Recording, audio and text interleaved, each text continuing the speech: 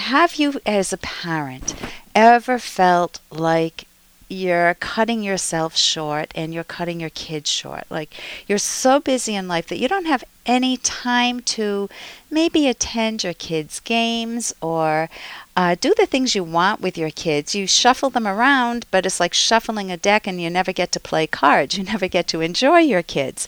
And then you just feel guilty every time you have that thought.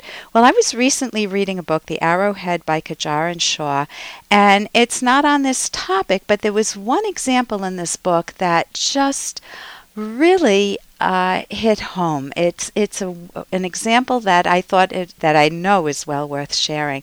So if you are struggling between family and work and other obligations, have a seat and listen in. This is about an adult husband and father who is just so frustrated. He is so busy with work that he doesn't have time for his young son, his very young son. Actually, I think he was around 7 years old or so. And he went to his dad and he was saying to his dad, we have such a good relationship with one another and I don't have that with my son, and I just don't seem to connect with my son the way you and Mom were able to connect with me. And so here it begins. This is quote, "Son, do you mind?" This is from the dad. "Son, do you mind if I tell you a story? I promise it won't be one of those long-winded ones I occasionally get wrapped up in. Once there was a father who came home from work late, and he was tired, frustrated, and hungry. He had a 7-year-old son. And the young boy looked at his dad when he sat down and said, 'Dad, how much money do you make?' The dad, frustrated, looked at his son and said, 'That's really none of your business.' The boy tried to ask again, 'Dad, how much money do you make in a whole hour at work?' The dad was pretty frustrated by this point and said, $20 an hour. Then, without even a moment's hesitation, the boy asked, 'Dad, can I have $10? The father was impatient, and work was long and tiring that day, and he just wasn't up to dealing with a selfish 7-year-old boy. The father, aggravated, said, "How dare you ask me for so much money when I work so hard to get what we have? I can't give you that much money. You would just waste it on something that isn't important. Son, go to your room and stay there. You shouldn't be asking for so much money." The boy slowly made his way to his room, and the dad didn't hear from him for some time. Finally, the dad decided that maybe he was a bit too harsh on the boy and he'd go and check in on him. He went upstairs and opened the door and asked his son, who was lying on his bed, if he was asleep. The boy turned over and said, "No. Son, I might have been too hard on you earlier. I am sure you want the money for some good reason. Just this once, I'm going to give you the $10. The father pulled $10 out of his wallet and gave it to his son. The boy almost jumped for joy and lifted up his pillow. The father could see that there were a number of dollar bills and coins under the pillow, and he was about to get mad at the boy again for asking for so much money when he already had money. The father asked with a stern voice, "What do you need the $10 for?" The boy looked at his dad, gathered up all the money, handed it to him, and said, "Dad, I have been saving up for a long time. Here is $20. Can you come home on time tomorrow and play Hot Wheels with me for an hour?" The father who was listening to his own father, that's the end of that story, looked at his father.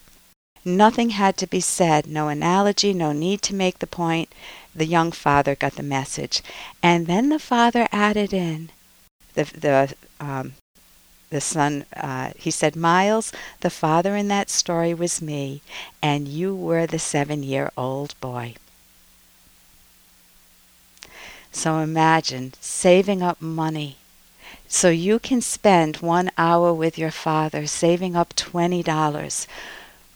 We so lose perspective in our lives. We don't know how to treasure what's really important, and we can get wrapped up in small tasks and in small little things, and we look at our own kids as a duty or a chore or something else on the plate. And yes, we all need respite breaks from our kids, and they need breaks from us. That's a PS. But to really focus on what is the joy of being with your kids, playing Hot Wheels and really getting into it, not playing Hot Wheels and thinking, oh geez, I wish I could get this done on my computer, and really being present in the moment with your loved ones. Now think in your own life, did you have one or two individuals who truly focused in on you, who truly valued you? I don't care, from any walk of life. Maybe it was a teacher, maybe it was a neighbor, maybe you got lucky and it was a mom or a dad or a grandparent, but someone who genuinely treasured you. You'll remember who those are, because those people are important. I remember having an aunt who taught me how to oil paint. I was a little tyke. She bought me a skateboard, which in the 1960s was pretty, that was pretty out there. My parents were a little upset with that when I came home with one.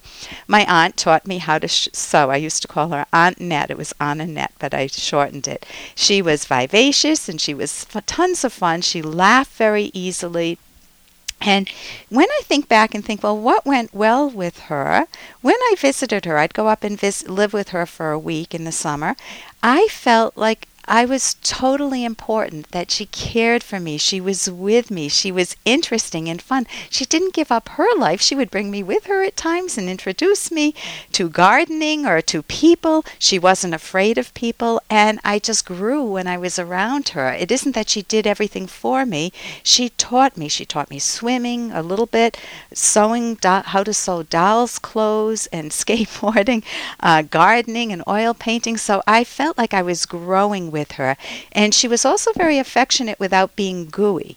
She asked interesting questions. So all of that makes for a dynamite relationship. That's called psychological visibility. We want that with our loved ones, including in our romantic relationships.